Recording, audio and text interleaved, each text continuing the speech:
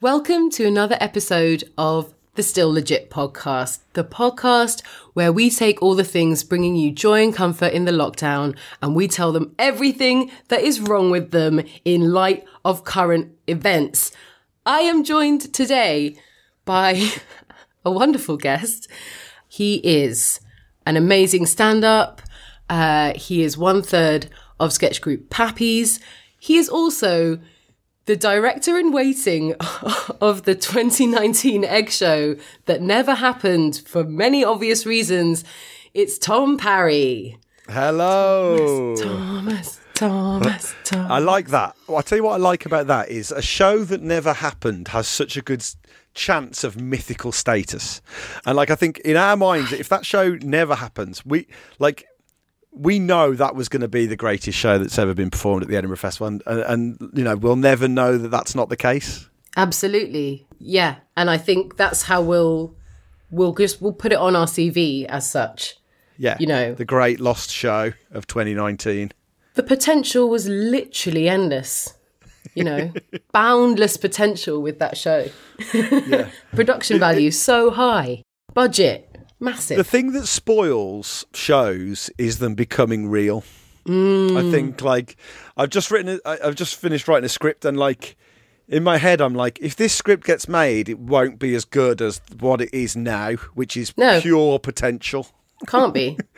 There's nothing more disappointing with any dream that you have than making it reality. Do you ever dream about some sort of delicious food? So you're walking down Oxford Street in the old days. Back in the good old days. Back in the good old days, we could walk down places. And they'd have those carts that roast nuts or kind of put honey and carrots. The smell. The smell's so good. And you'd occasionally be like, fuck it, I'm going to buy some of those delicious. And then you'd eat it. No, terrible. Yeah. Terrible. But every other day I walk down the road. Yeah, never. But the hot dogs. They stand by the tube station because the air gets sucked down into the tube station. So as you're coming up the tube, you smell. So before you even hit Oxford Street, it's the smell of hot dogs, it's the smell of nuts. And then by the time you see it, you think, oh, do you know what? I've been thinking about those. And that's how they do it. But you're absolutely right. The ideas of great shows, the smell is always better than the taste of a show. So true. And on that note, we're going to start this show. Yes. Tell us what film you picked, Tom. I have chosen a film. So my sister, I should say, is 2 years older than me. Consequently, she called all of the shots for the first... Well, who am I kidding? She still does. But for all my life, really, my sister's called the shots. So my experiences of falling in love with films were watching the films that my sister loved and wanted to watch with me, and we consequently became addicted to. And one of those films that I've chosen today is the 1987 film Mannequin. Oh, my God. Such a good choice. It's been on our list from the beginning. And I don't even think that I had seen it, but I knew that we had to do it.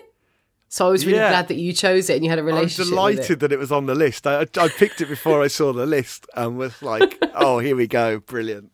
Because I haven't seen this film for about 25 years. Yeah, easily.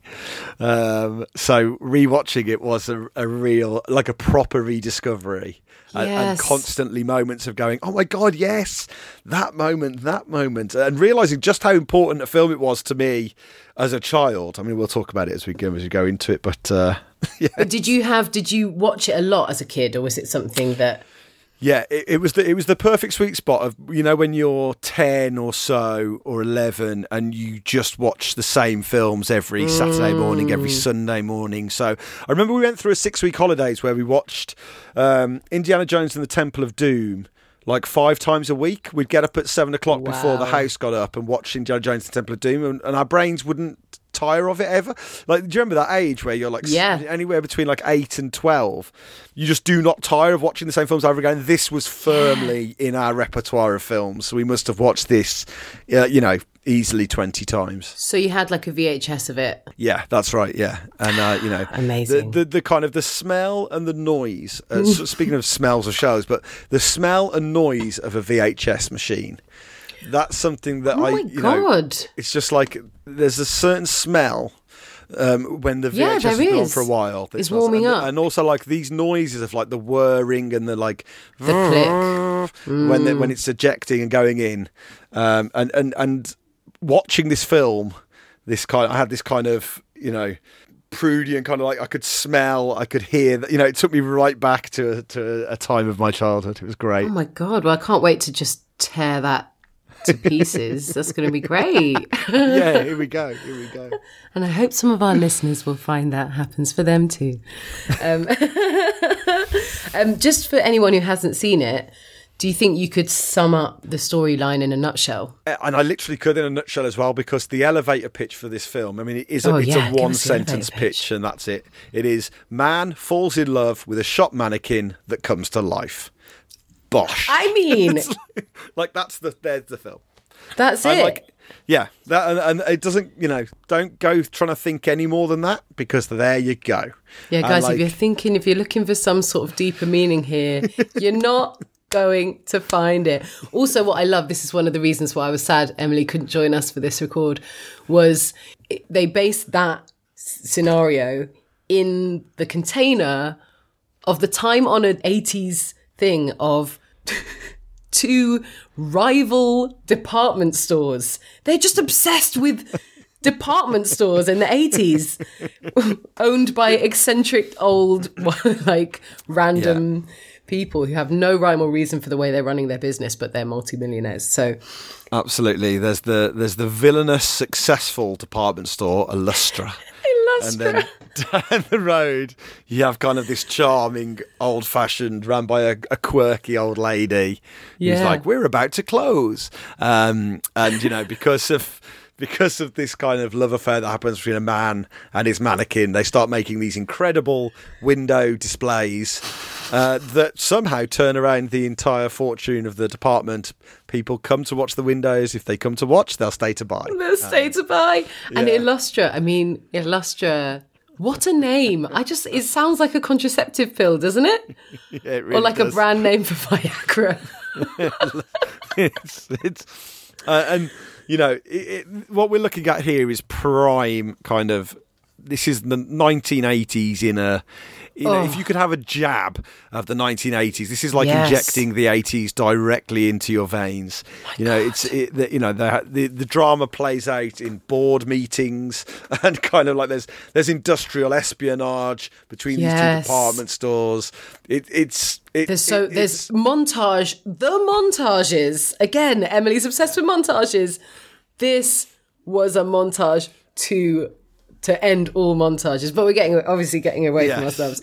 Why don't we'll do a really quick check-in. You're right. Okay, Tom, I know we basically did a bunch of catching up before we started recording, but are you all right? We did such a big catch-up before the recording, we should say, and it was only after 5 minutes of catching up. Anna turned around and went, "Oh, I should have been recording this. We do a section of this in the podcast." It just feels so unfriendly to just be like, "Oh yeah, this how are you, mate? Haven't seen you for a year." Is just goes straight into the podcast, but should have done it because there's been some big life things. It's a really good time for me to be doing a podcast like this because I've got a 4-month-old daughter, and the best to thing, die for. I mean, an incredible set of cheeks. What I didn't realise about having a baby is it gives you prime. Like, basically, I've watched more films. I'm back to the kind of level of film watching that I was when I was a student. I don't think I've ever watched more films than since I was a student, because when you've got a baby, you just have this carte blanche. You're up all hours. Time kind of stops meaning anything. You add lockdown on top of that, and what it means is, you know, I've been starting Kevin Costner films at 4:30 in the morning. You know, I've been like, and you just, because I'm up with Gloria, and Gloria normally sleeps on me, so like, she doesn't sleep very well in the cot, but when she's just sat on me, she sleeps really well. So that's my excuse to sit up all hours. I make myself that is like the baby, a litre by of the coffee. way. Yeah, I should say. Yeah, that's right. She just sits on me and she just goes to sleep. So my mother-in-law really needs comforting. I make myself a litre of coffee at like midnight, and then, you know, see what happens basically. And there is a certain feeling as well of when you have a new child, particularly in the first kind of 4 to 6 weeks, you want to show them the world. You want to be like, look, here we go. This is what this is. This is what this is. This is Kevin Costner. Well, exactly. In lockdown, when and when the baby's so young you can't go outside, the way to do that is go, we're going to watch these films. We're going to watch The Untouchables. We're going to watch the Indiana Jones trilogy. And wanting her to hear Tom Hanks's voice, Kevin Costner's voice. This is Julia Roberts. It's a really fun game to play with yourself, kind of talking your newborn child through old movies that you love. Well, I guess it sort of reframes. I don't know, so I don't have kids. Like, it reframes your experiences. It's like getting into a new relationship and suddenly you're like, this is my favourite film. And now I share it with you. And now you know that this is my favourite film. Yeah. So you're giving her the education. 100%. Yeah, that's it. So, it is weird. Gloria's 4 months old and her favourite actor is Kevin Costner. So, that's something we share. So, that she's taken after Dad in that regard. I'm really glad that you're starting this early, because Emily admitted on the last podcast that she can't tell the difference between Kevin Costner, Mel Gibson, Bruce Willis, and someone else who was even more... What was it? What? I know. The Horsemen of the Apocalypse. The legends of the game. I know. And she hosts a film podcast. Is this allowed? Is this allowed? Yeah. This is the problem with podcasts, you see, because of this lawless free-for-all, the wild west of the entertainment world. Exactly. Someone who can't tell the difference between Mel Gibson and Kevin Costner has their own film podcast. This just will not stand. I know. She's filling the Carl Pilkington sort of corner of this podcast. I'm really keeping the wheels on the podcast. She just was like, this is Mel. She kept up to remember it was Mel Gibson in What Women Want. But yeah, Kevin Costner, education needs to start early so that she can start differentiating important stuff. Well, I think we should just jump straight in because there's loads to talk about. We already did all our catching up before I started recording the podcast. Yeah, absolutely. Sorry about that. It was really juicy stuff, listener. It was really juicy stuff. It was really juicy, and it was for my ears only. First time you've ever watched this film, then? Yeah, I believe so. I was like, oh. Great. A star turn from Kim Cattrall. Oh, my God. And she's so... sometimes you see a young actor or young actress and you're like, oh, I see how they've changed or they've grown or like their face has changed or, Kim Cattrall 34 years ago is the exact same Kim Cattrall as today. Like, I can tell she's older, obviously, but like her acting style, her face is exactly the same. Damn, she's consistent. She's fantastic in this film. So assured. It made me wonder, kind of like what she like. I feel like between this and Sex and the City. Sex and the City, why wasn't she a huge film star? Because it feels like she's got everything needed to be that kind of whatever. I'm trying to think of the people who did it, like. Maybe it's like Julia Roberts or Sharon Stone or people like that. People who everyone was talking about. Sharon Stone is name such a good in shout. The playground. Yeah. And it's like she should have been that, really. And it's so good that Sex and the City kind of gave her that kind of recognition in slightly later on in her career because, wowee, I mean, like it is she's just got charisma to burn. She really does. Yeah. She's just got it. She's just got it. Yeah. It's so true. Like, I'm just looking at her. There's not that much. I mean, she has worked since then, but not in the way that you would maybe think. Yeah, that's it exactly. It's kind of like not as kind of like the headline name of the film, where she's like the lead of the films. Yeah, and what she really shows in this is that she can be that person. She can carry that film. She can be the kind of starter. Yeah, definitely. And she was, and now I'm just looking at it, she would have been 30 at the time and she started working. I think she's almost too good for her co-star because... Oh, 100%. I mean, it's one of the big it's one of the big issues with the film. So the film opens with this Egyptian. Straight away with some cultural appropriation, really strong stuff. Wow. And I'll tell you what, it's really fun. I mean, that's a bit that was never problematic for me as a child. No. I just thought, oh, here we go. We're in ancient Egypt. And then you come straight in and you're like, oh, okay. This is because, it's two kind of white American women as Egyptian princesses. Very white American, just really leaning into the Americanness of them being... But she's wrapped up like a mummy, so in a tomb. That's what makes her Egyptian. Yeah, and they're just they're having this conversation essentially to try and create a mythology around Kim Cattrall's character when she comes to life as a mannequin. That she's a really ambitious, forward-thinking woman in the time of the pharaohs. And she kind of makes a pact with the gods to leave that place. She doesn't want to marry a camel dung merchant because she doesn't love him. Slightly judgy about camel dung merchants, I think. Well, exactly, and that's one of the big problems with the film, I think. The way it misrepresents camel dung merchants, which is a legitimate trade, Exactly. People need dung.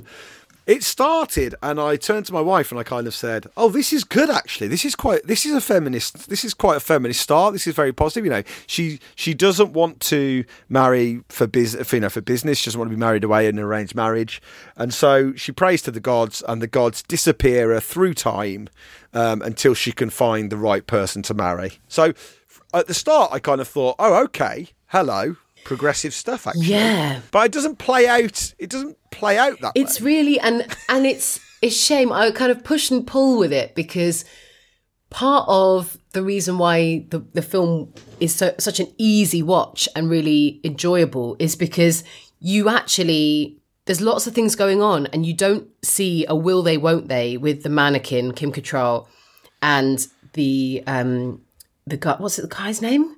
Jonathan Switcher. Switcher! But it's Andrew McCarthy, isn't it? Yeah, Andrew McCarthy. The actor. And they just straight away, as soon as she becomes like he kind of gets over the fact that the mannequin's turned into a human, she's basically like taking his fucking trousers off from the get-go.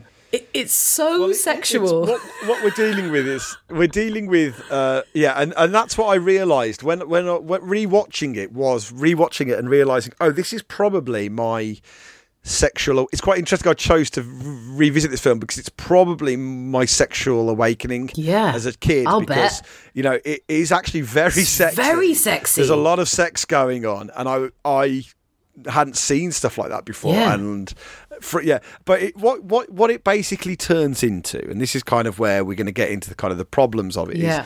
It's kind of muse fantasy, isn't it? That's what she becomes 100%. This kind of fantasy figure, and she literally has the line where she goes, "Oh, I love your hands. They felt so good when you created me." Exactly. And you can just hear, the guys writing it must have just been thinking, "Oh yes, this is the perfect." I know, and we've discussed this before on the podcast of like, not only is she the definition of a blank slate in terms of being a mannequin created to his exact specifications that he is very creepily obsessed with from the get-go, but also he's like, she is a stunning woman with legs for days and just glorious and gorgeous, and he is this weak-chinned complete loser, like genuine. I'm like, he's fully got acne. Like, we're just all fine with that. Again, that is fine. It's just amazing that we would.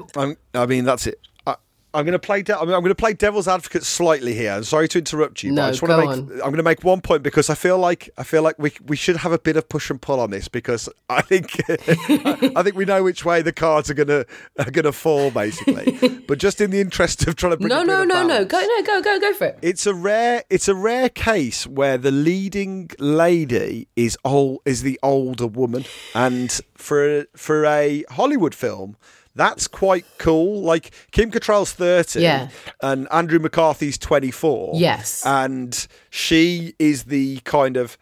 He's a bit lame-o and inexperienced and wet. And she is definitely kind of like she's the one. She's in the driving inventor. seat. She's the one with her head screwed on. Yes. She's the one with. And I agree with you, and I do agree with you.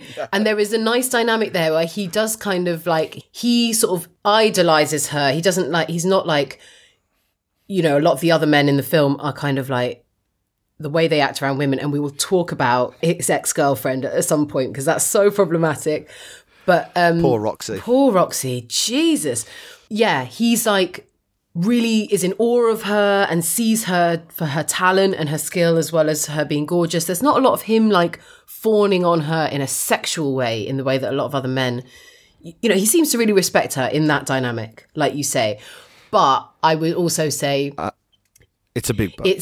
You're right. It's just we have so many, especially 80s films where you have an everyman character for the guy. You know, I started watching Teen Wolf straight after this because I got an 7-day trial of MGM on Amazon Prime, so I could watch this. So if you guys want to watch along with us, by the way, the MGM channel on Amazon Prime is perfect for this. It podcast. actually is. There is so much fodder for this podcast on that channel. I was like, I turned it on and I was like, oh my god, I could have picked that. Yeah, it is really good, and I think probably some good Lockdown 3 viewing for you guys if you want to get involved. But yeah, started watching Teen Wolf and I was like, wow, Michael J. Fox, Andrew McCarthy, even Tom Hanks being the most handsome of this handful of. Look at the Brat Pack. Tom Hanks in Splash, exactly the same. Tom Hanks in Splash, where he gets Daryl Hannah, this absolutely worldy mermaid falling in love for, and it is the 80s fantasy. The 80s fantasy is this average Joe, this nerdy kid, and like Andrew McCarthy is a failed sculptor. And the opening sequence is a very funny opening sequence, but he can't hold down a job, right? So he can't do gardening, he can't be a pizza because he's got this artistic bent temperament. Yeah. That's kind of the sell. Yes. And what you basically is the writer. It's like watching a writer's wet dream. Yeah, exactly. Basically. That's what this film is, and that's how it that's what out. The 80s was. But because no women were writing, or they certainly weren't writing from a female gaze, you never get a specky, spotty, overweight female getting a fucking, Adonis come to life. It's always this guy gets this like average Joe gets a supermodel girl, and he really does. And so think about like Dudley Moore in 10 as well. Like it's just like kind of films. Poe Derek and Dudley Moore. You put those people together, and of course, it is a nice thing to think like people should and can be loved for not just the way that they look, but because it's always the other way. It's only going in that one direction. It's still saying, but the women need to be like absolute blonde goddesses, and we can just be average guys, and you guys should. I mean, there's a whole incel. There's a sort of inception of incelness in that, but we won't go into it.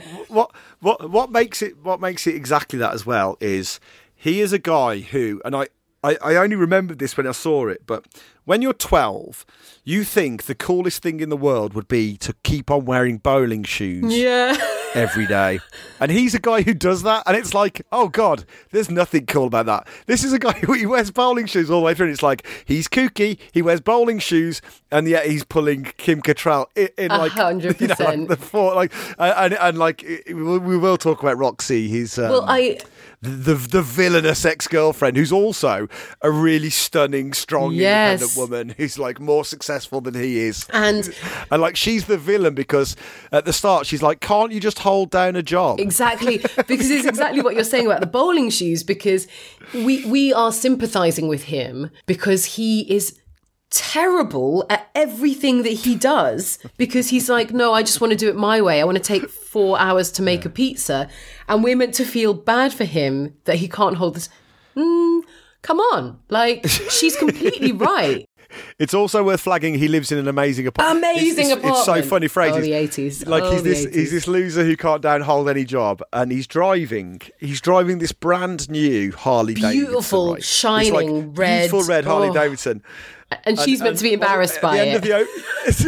So at the end of the opening sequence, he pulls up to pick up his girlfriend Roxy from outside her job, which she's doing very well at, and having to put up with horrendous sexual harassment in the work. Constant. And he pulls up on this beautiful red Harley Davidson, and she goes, "Oh, that pile of junk." Yeah. You're like, "Uh-oh, she's the villain." Yeah. And she's like, "Why can't you have something with doors on it?" And it's like, well, he's driving a brand new Harley Davidson. Who is this character? It's not like he's turned up on a fucking tandem bike and been like hop on the back. So like the things that make him kooky are that he wears bowling shoes, he wears a leather jacket, but he drives a brand new red Harley Davidson. He lives in this incredible studio apartment with a grand piano. A grand piano, not a baby grand. Never gets a full grand. Insane. So it's like, I thought, there's going to be a scene later where Kim Cattrall shows that she can play the piano. No, we won't never go back to that apartment again. We'll just have it there. And the designers just start having a nice time doing whatever the fuck they want. So we might as well talk about Roxy a bit now, because we absolutely should. This was probably the big thing for me, was that she seems to exist, to be the villain, and they do try and give her a little bit of light and shade. You know, she feels bad at one point. Oh, this could ruin his life. But essentially, all that happens to her is men try to grossly sexually abuse her. That Italian workmate of hers, Armand, the comedy pervert, who's kind of like, it's played for, you know, it's this kind of gross Italian. I mean, well, it's a film full of stereotypes, we should say, and the two kind of grossest stereotypes, for better or worse. There's Armand, the Italian pervert, and there's Hollywood. And there's Hollywood Monroe. Oh my God. Who we'll get to. We'll get to. But Armand is this kind of, "Roxy, you look foxy," and he's kind of like fawning over this woman. And, you know, obviously in the first few scenes, you kind of go like, "Oh God, poor Roxy," and this is how that's going to play out. And then kind of halfway through, she gets upset, and he says, "I think you should just sleep with me," and she goes, "Fine, okay, let's go." It's you're like going, "What? Insane. Oh no!" Because not only are we're covering like some genuinely horrifying sexual harassment from him in this Super Mario offensive Italian stereotype, because he says stuff like, "Oh, I've always wanted," and this is literally how he talks, is ridiculous. He's like, "Oh, they're locked in a shop together. No one knows that they're there." And he's like, "I've always thought it would be so sexually romantic to make love in the middle of a shop." And then he does a hip thrust towards her, "Can I show you something in your size?" And like starts undoing his trousers. And all of her reactions to him, more than one occasion, going to take his cock out at her, is her like whacking him, being like, "Oh, Armand, I told you, stop it," in her like New Jersey accent, like, "Come on, give it a rest." But I'm like, he's about to flop his dick out at you. Yeah. He's going it's appalling stuff. And then, you say, then when she finally is like, I mean, not to go to bring it into such a dark space, but it's essentially, it's the thin end of the wedge in terms of like rape culture, where he's just been so relentless to her, and she's around him all the time, that he catches her in a vulnerable moment, and she's just like, "Fine, let's go and do it." And then he can't get it up, and he blames her.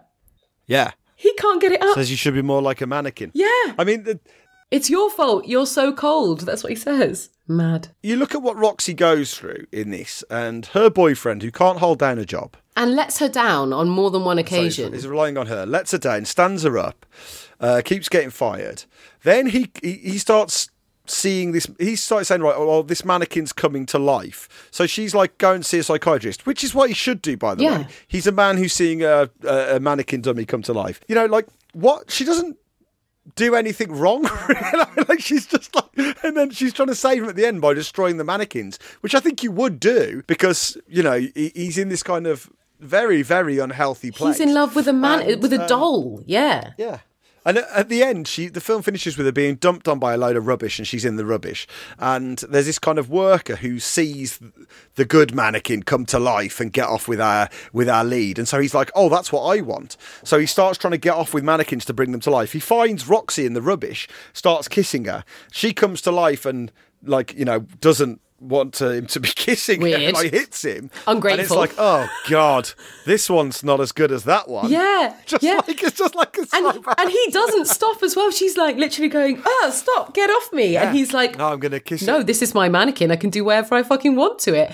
And then as Kim Cattrall and David McCarthy leave, Andrew McCarthy leave, they see that happening and they're just like, sayonara, bitch. Now you've got your just desserts. Like, we're just going to leave you in this basement room with presumably a man who is going to sexually molest you.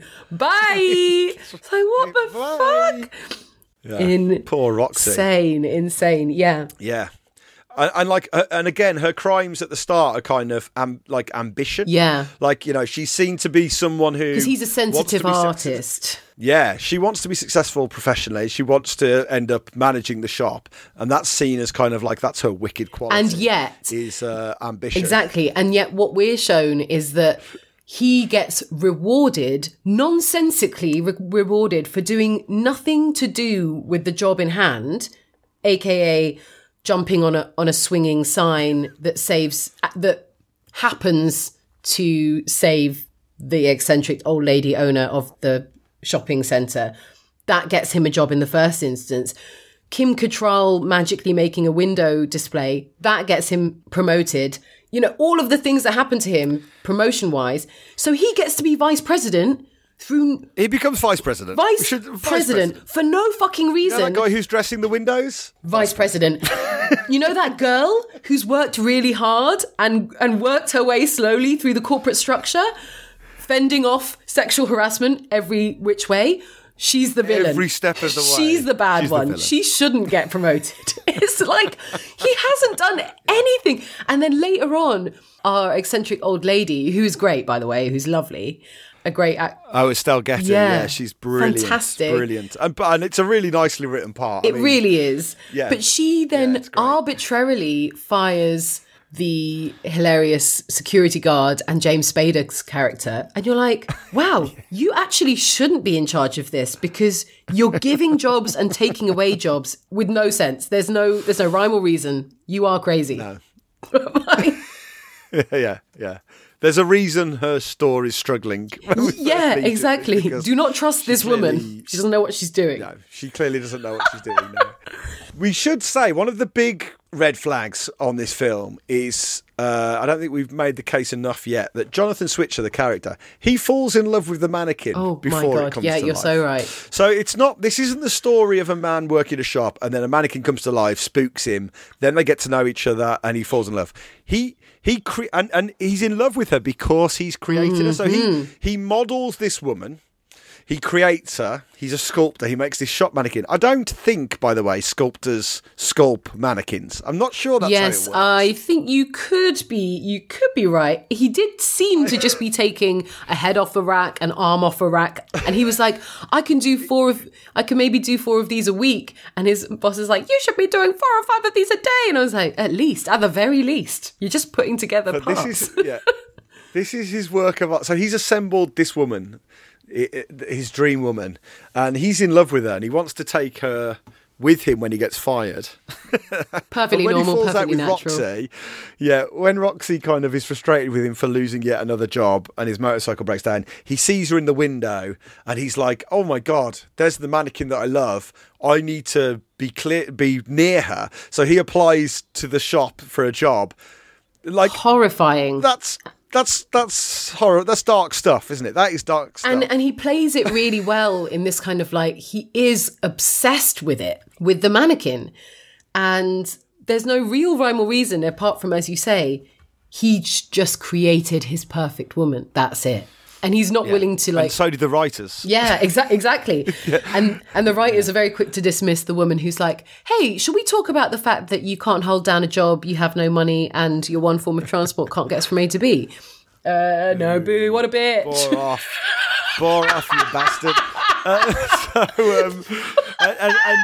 I think the real missed opportunity, and that's what I kind of sensed rewatching it, is that opening sequence feels like it belongs to a slightly different film, a better film, where she is this kind of fiercely independent woman who is trying to find a worthy man, and what what is frustrating is the opening sequence is kind of when the opening credit sequence is an animated kind of Kim Cattrall traveling through time to get to the 80s. Trying it all on for size, so to speak, you know. Yeah, trying it all on size. So when she arrives in the 80s, this is a woman who, you know, she's dated Christopher Columbus, she's hung out with Michelangelo, she's picked up loads of things along the way. So she's effectively this kind of like benign, all-seeing kind of traveller who's a real Renaissance soaked up woman. all of human history. She arrives in the 80s and she uses all of that experience to fall in love with this 20-year-old who wears bowling shoes and inspire him to make window dresses. And let's be honest, the window displays,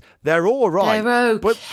But they're okay. I mean, there's this shop in Edinburgh. I don't know if any of you listeners have been to the Edinburgh Festival, but when you walk over into the New Town, if you ever have to walk to the stand... Yeah. You walk past a department store window that has the most sensational window what's that in it. called? And they change it it gets changed 3 times during the festival. And every time I walk past it used to make me think of that.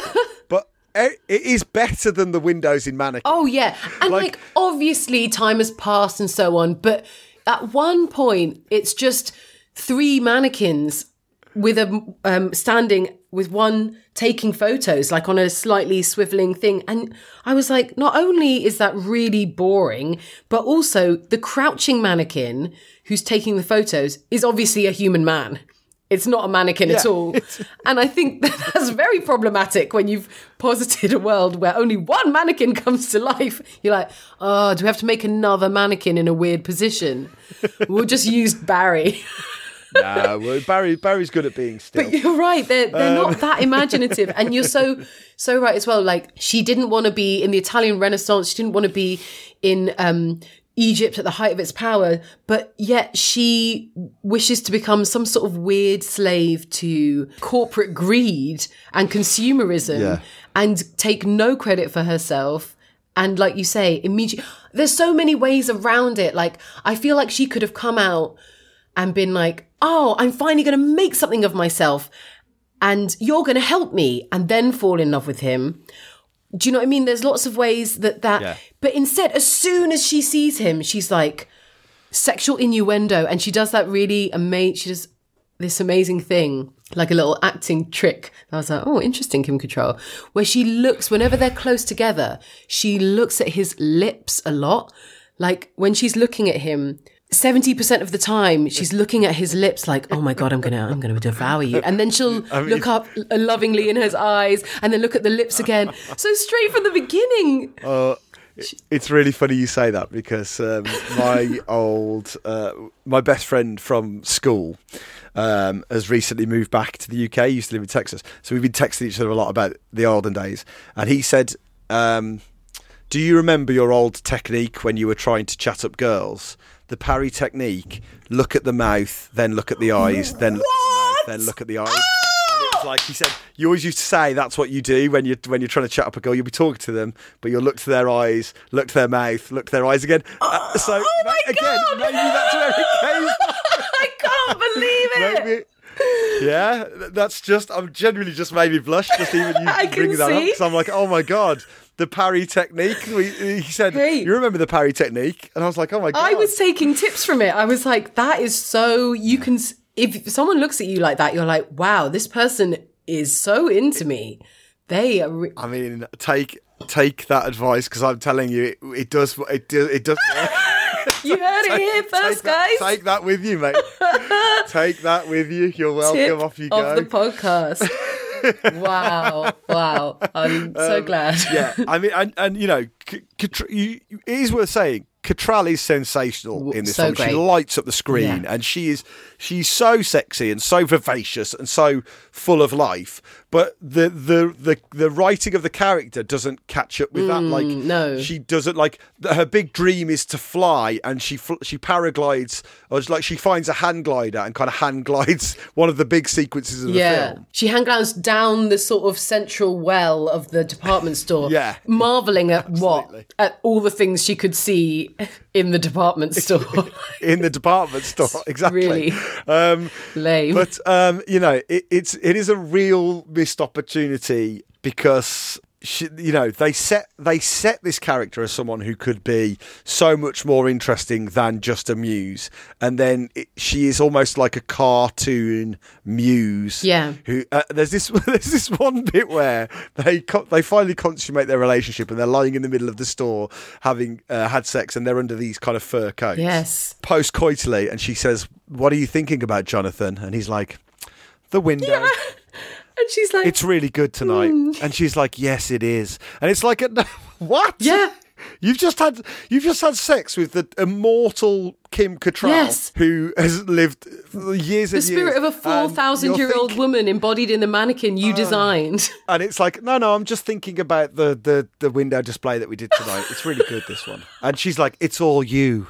And like, it gets this stage in the film where he starts to be like, "I've got to do the window without you." And she's like, "You don't need me. It's you. It's all you. You can do it without me." And he's like, "Yeah, I can actually." And I do. And he does. Yeah. It's like, there isn't any part. I thought, here's the bit of the film where he starts to fuck up because she's not with him. That doesn't happen. Yeah. He just bosses it, and she just gets nicked, and then he saves her. I mean, essentially, if you boil it down in a certain way, you're basically saying that a useless guy who cannot hold a job down, has no qualifications in the area, walks into a job through sheer luck and uses the skills of a gay black man and a woman that he hides from everyone else to achieve his ultimate dreams of becoming vice president of the shop. Finally, there's the tagline.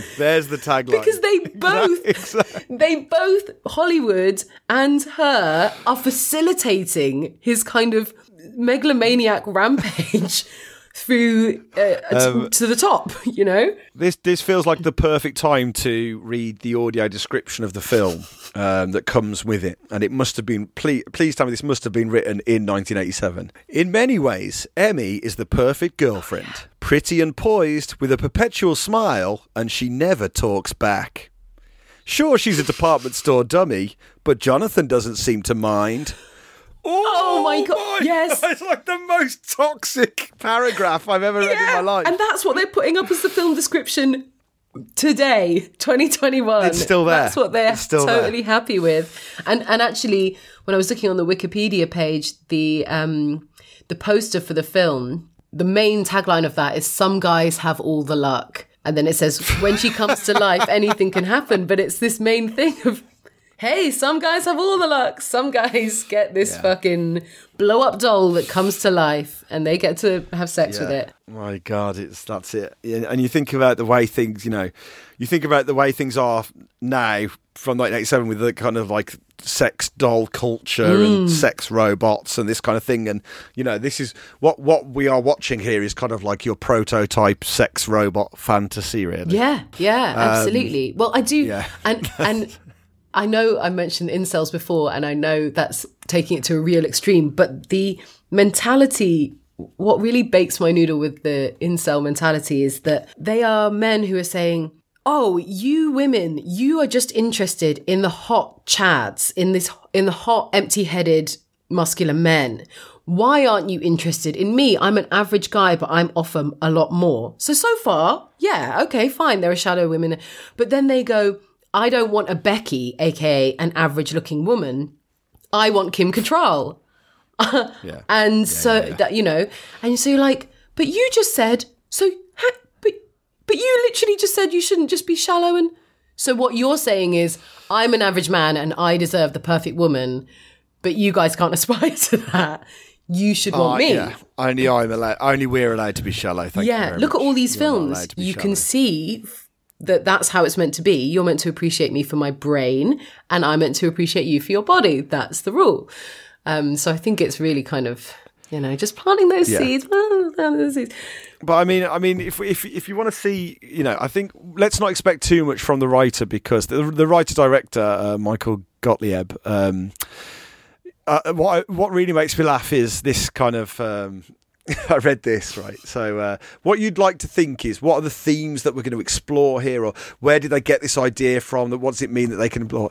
It says, the idea for the film came when director Michael Gottlieb was walking past a shop window and thought he saw a mannequin move. Oh, wow. So, it's not, it didn't come from that deep a place, I don't think. I don't think they were worried about overthinking this too much. Yeah, you're right. We should talk. You mentioned about how, the lead character gets his success from exploiting the work of a gay black man. Let's talk about Hollywood. And this time as well. Let's talk about Hollywood Montrose, because an incredible character, we should say. So great. Now, yeah. And I again, I think obviously it's a very overt, stereotypical portrayal of a gay black man. I mean, I'm going to defend it to a certain extent, because certainly speaking as like, I don't know, a 10-year-old kid in the West Midlands in 1990, I'm pretty sure this was my first experience of seeing homosexuality on the screen. And it's I thought he was going to be a super side character, but he's one of the main characters. And a real comic hero of the film, and has some very funny lines, is completely outrageous, and it's completely preposterous. But to see a gay black man on the screen being extremely successful, whilst doing so, and sympathetic, is actually I thought really, really refreshing. And it's kind of the star turn of the film, and I think I haven't seen the sequel, but I do know I think Hollywood's the only recurring character. Oh, interesting. So like I think Hollywood kind of went into a bit like Frenchie did in Grease and Grease 2. It's so, but obviously it's a very stereotypical portrayal of kind of like over the top kind of gay stereotype, and there are some horrible lines in there, like he gets called a fairy by there's or a few, Mary at one point. The little Mary has a friend. Well, it's interesting when he gets called a Mary, he gets called out for it for being a bigot, and yes. The lead character says, "Oh, you're a horrible bigot," or whatever it is. There's a slightly more chilling line later on, which is played for laughs, where he says, someone comes by and says, "Who's he talking to in there?" And he's like, "It's either the vice president, the fairy, or the dummy." Yeah, and like fairy. That's kind of played for a laugh. In the wrong direction. Definitely. But ultimately, I would kind of say it feels like there's a lot of laughs in the right direction in this area of the film. I think the two main problems that I had with it was, because I felt very similarly to you, like overall, even though it's a bit clunky and it's a bit reductive, so are so many of the characters in the film. So it's not more or less that. And it's very sympathetic. And he is actually fabulous. Like, his outfits are amazing. His glasses are amazing. So I was like, okay, great. Yeah. But there were two things. One was that there's a slight thing, and it's undercurrent. It's not overt. There's a slight thing with Jonathan around Hollywood, which is like, this guy is too much. Like, this guy is slightly dismissed because he is over the top, outre. I'm fabulous. I'm Hollywood Montrose. I'm this, I'm that. And sometimes Jonathan can be a bit like, okay, calm down now. Like, a little bit like that. Just be normal for a minute. Let's just all be normal. And I guess the other thing, and again, it's kind of, I have to dive into it a little bit to get here, but that he's being used as a way in to normalize Jonathan's obsession with the mannequin. He's the route into that, right? Yeah. So he's the one who's constantly saying, "Hey man, you do you."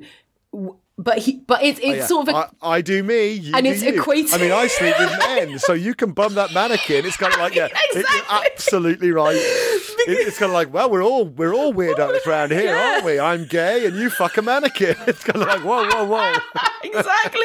Yeah. Exactly. Yeah, well, it's so right. While obviously the overall sentiment is actually a really nice one, like, we've all got our quirks, and let's just accept ourselves for who we are, to equate being gay with being in love and fucking a mannequin. They're two slightly different things.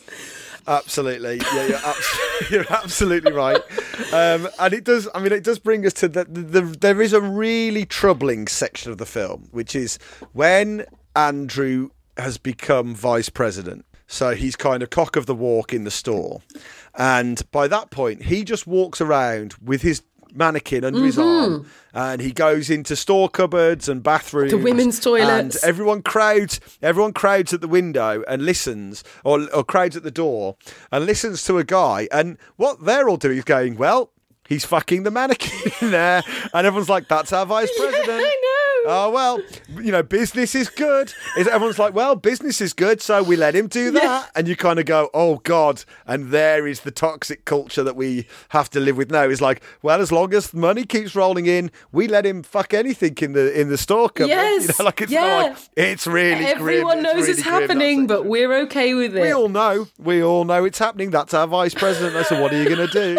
And it's like, oh, God. They find him, don't they? They find him under a pile, presumably a priceless pile of furs alone, because she's gone. This is right at the end when she gets kidnapped as a mannequin. I did have a slight sort of logical problem with that, where I was like, as soon as she's out of sight, she kind of knows what's going on. So why doesn't she come to life and do something? Instead, she just stays a mannequin the whole time. I don't know. Maybe he has to be there in order. I don't know. I was just questioning the... Oh, of course he has. Of course, yes, you're right. He is her life force. I'm stupid for even saying. Without him, she's nothing. She's just plastic. She's just a blank piece of paper. But he wakes up alone in this naked in a pile of priceless fur coats and surrounded, which will be covered in jizz, like wall to wall jizz, and those furs are ruined, right? Have you ever tried to get jizz? How? If I had a penny. Nightmare.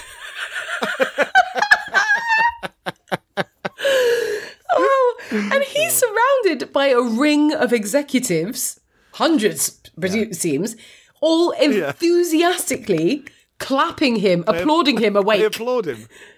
And I was like, what are they? And they're like, oh, genius. And I thought maybe, they were going to go, what an interesting, in that sort of like Emperor's New Clothes way of going, this is a great window display that you've come up with. Oh, it's so inspired. But no, they're just going, a naked man asleep in some furs. This naked man, it's so brilliant. Perfect. Yes. So bizarre. He can do literally no wrong. Yeah, absolutely. It's total wish fulfillment by the writers. Yeah. And then, I think we nudged at it at the beginning, so we should definitely talk about, well, there are two things this film really has going for it, I must say, is that montage in the middle. The Do You Dream About Me montage, which is just, it's essentially just a dressing up sequence.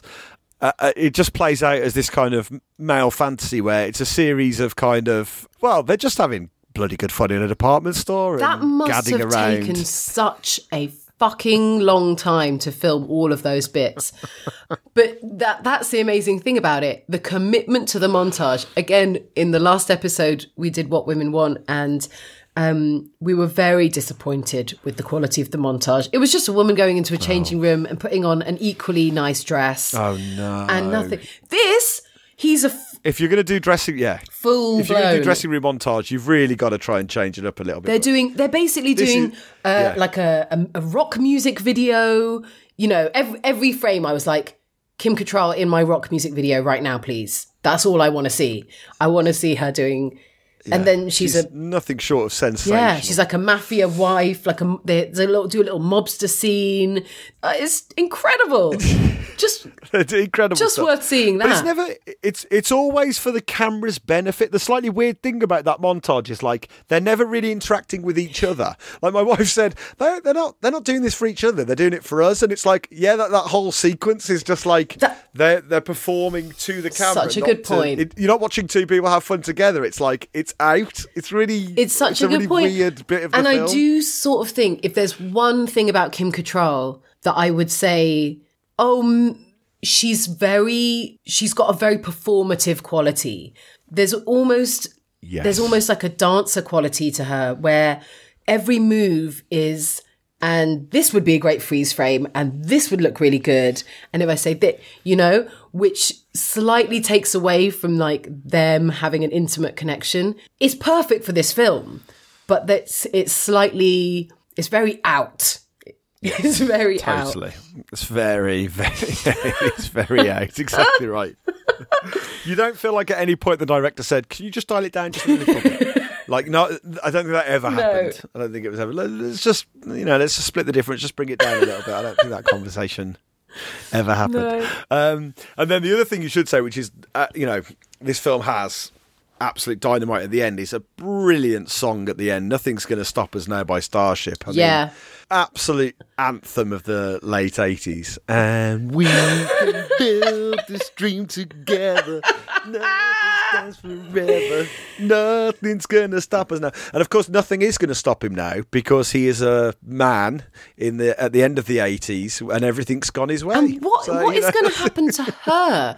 Because I thought we'd then get a moment where he would be able to, that was an opportunity to say, this is the woman she is the one, actually. But instead, he's just like, this is my bird. And now we're getting married in the window.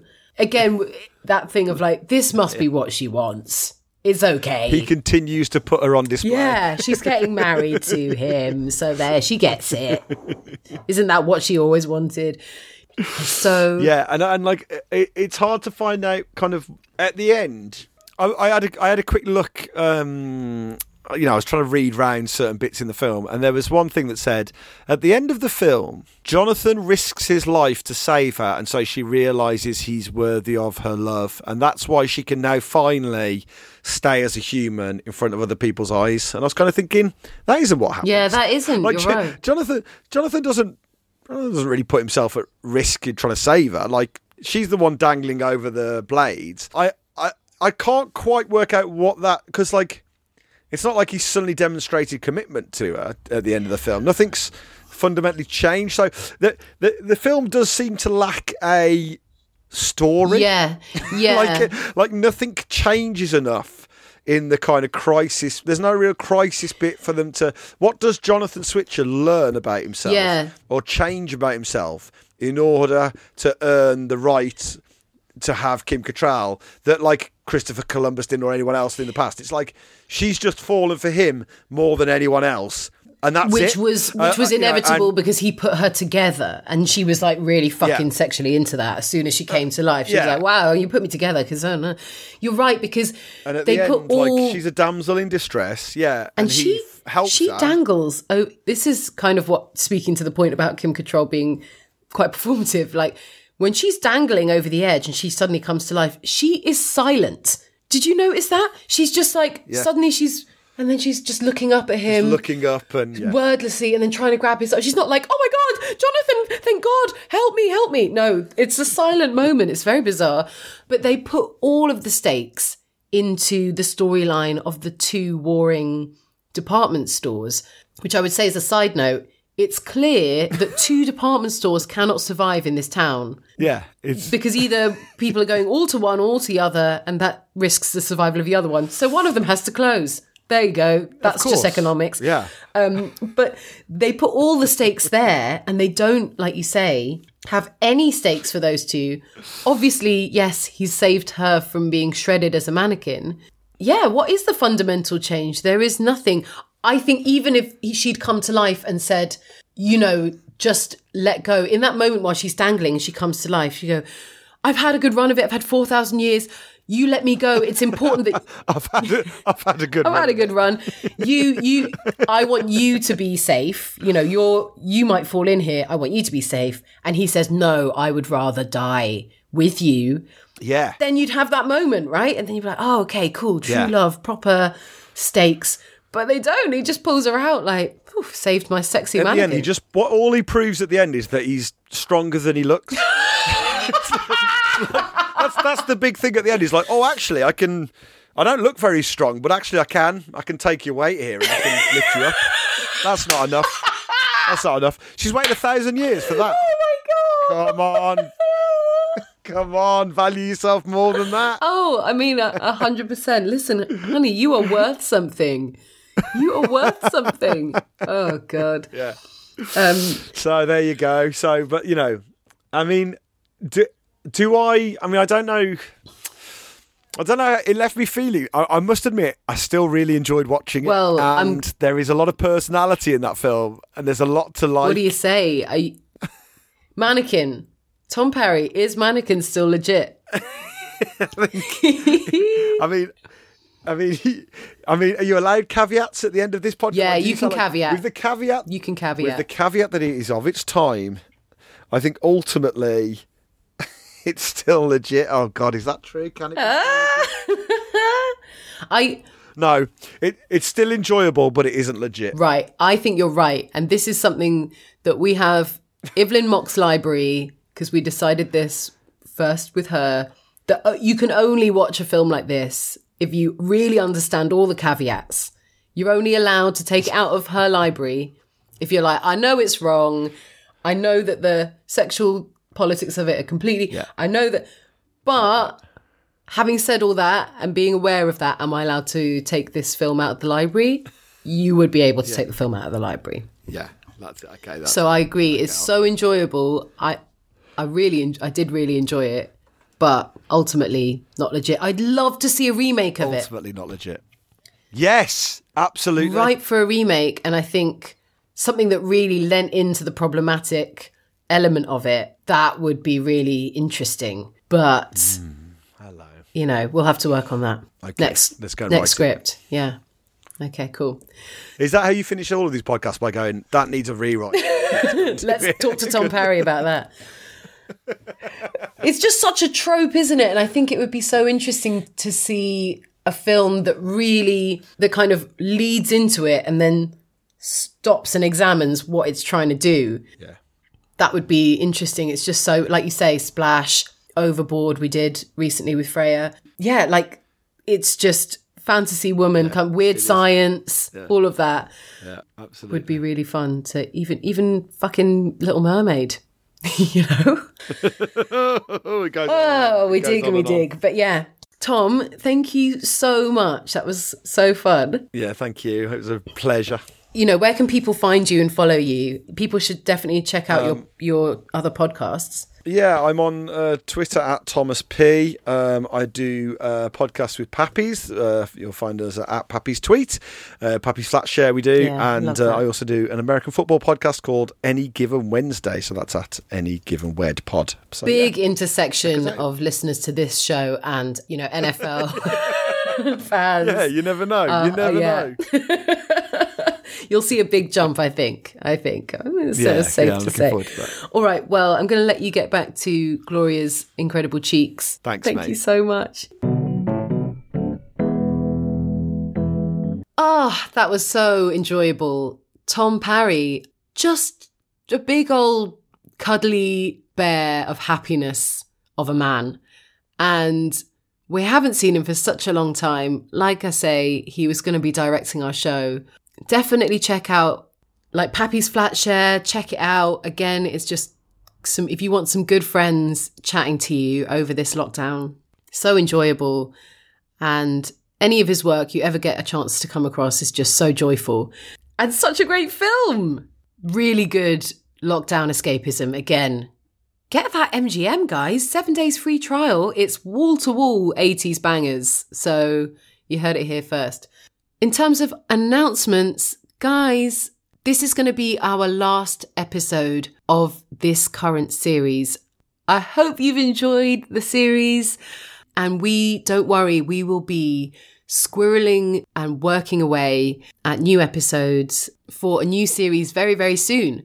The hope and dream is that Emily and I will be able to find enough child-free times to bring you a series that is very Emily and Anna heavy. You have that to look forward to. I hope you would look forward to it. And we'll still be having some other amazing guests on to chat about their favourite not legit moments. In the meantime, guys, get in touch with us with, if you watch something and you want to just drop us a quick voice note with a suggestion, you want to drop us an email, it's isitstilllegit@gmail.com, or you can message us and find content from us on our social medias, which of course is at Still Legit Pod on Twitter and at Still Legit Podcast on Instagram.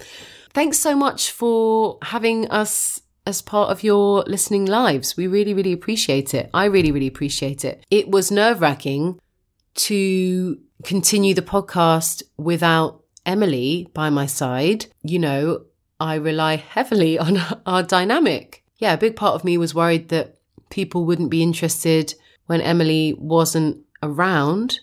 It's been really heartening that you guys have carried on listening and given us some really nice feedback about the guests we've had and mainly about my amazing intros, which I think we can all agree I've really been hitting out of the park. So yeah, I'm really excited for the next series, guys.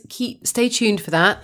It won't be too far off. In the meantime, keep it legit and happy lockdown. See ya!